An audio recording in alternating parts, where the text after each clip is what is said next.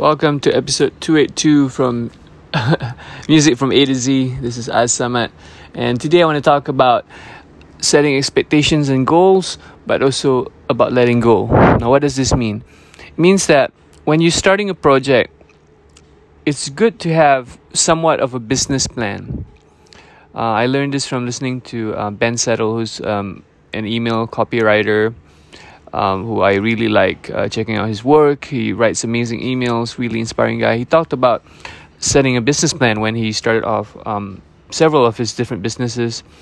And so I guess, as a musician, you can have a business plan, meaning like, you're going to release singles or albums and, how much money you're going to make from those, how you're going to promote it, how you're going to basically get sales, and if it gets to a certain level, what's the next thing. So having a plan like that is useful.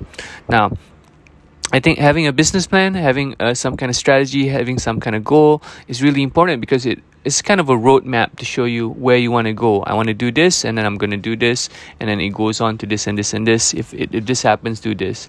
But also, it's good to let go, meaning that once you've done the work, and if the results are not what you wanted, just view it as feedback, meaning don't be attached to it like, meaning your identity is stuck to this thing that you've done, and you're upset because I'm such a failure because I did this and it didn't work.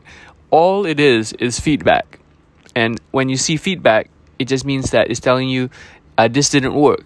Maybe try something different. Or this worked. Do more of this. So don't attach your identity to the success or failure of a project. Have a plan, but don't be attached to it. The results. Don't be attached to the results. Because sometimes people do plans, these grand plans, and then they don't become successful. It doesn't work out, and they get upset or they get sad, and then they get kind of, they want to quit.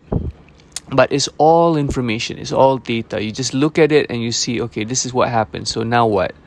Do I still do more of this or I do something else? It's just all information. So don't attach yourself to the results. Have a plan, follow the plan, read the plan, but don't get emotionally involved with the results.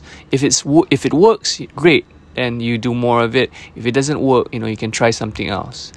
But the faster you do stuff and learn from what you did, from actually doing it rather than thinking about it. A lot of times we just imagine things instead of doing it. The more you do it, the more you're going to learn from doing it itself. Whatever project, releasing an album, releasing a single, putting something on Spotify, doing a YouTube video, starting a YouTube channel, whatever you want to do.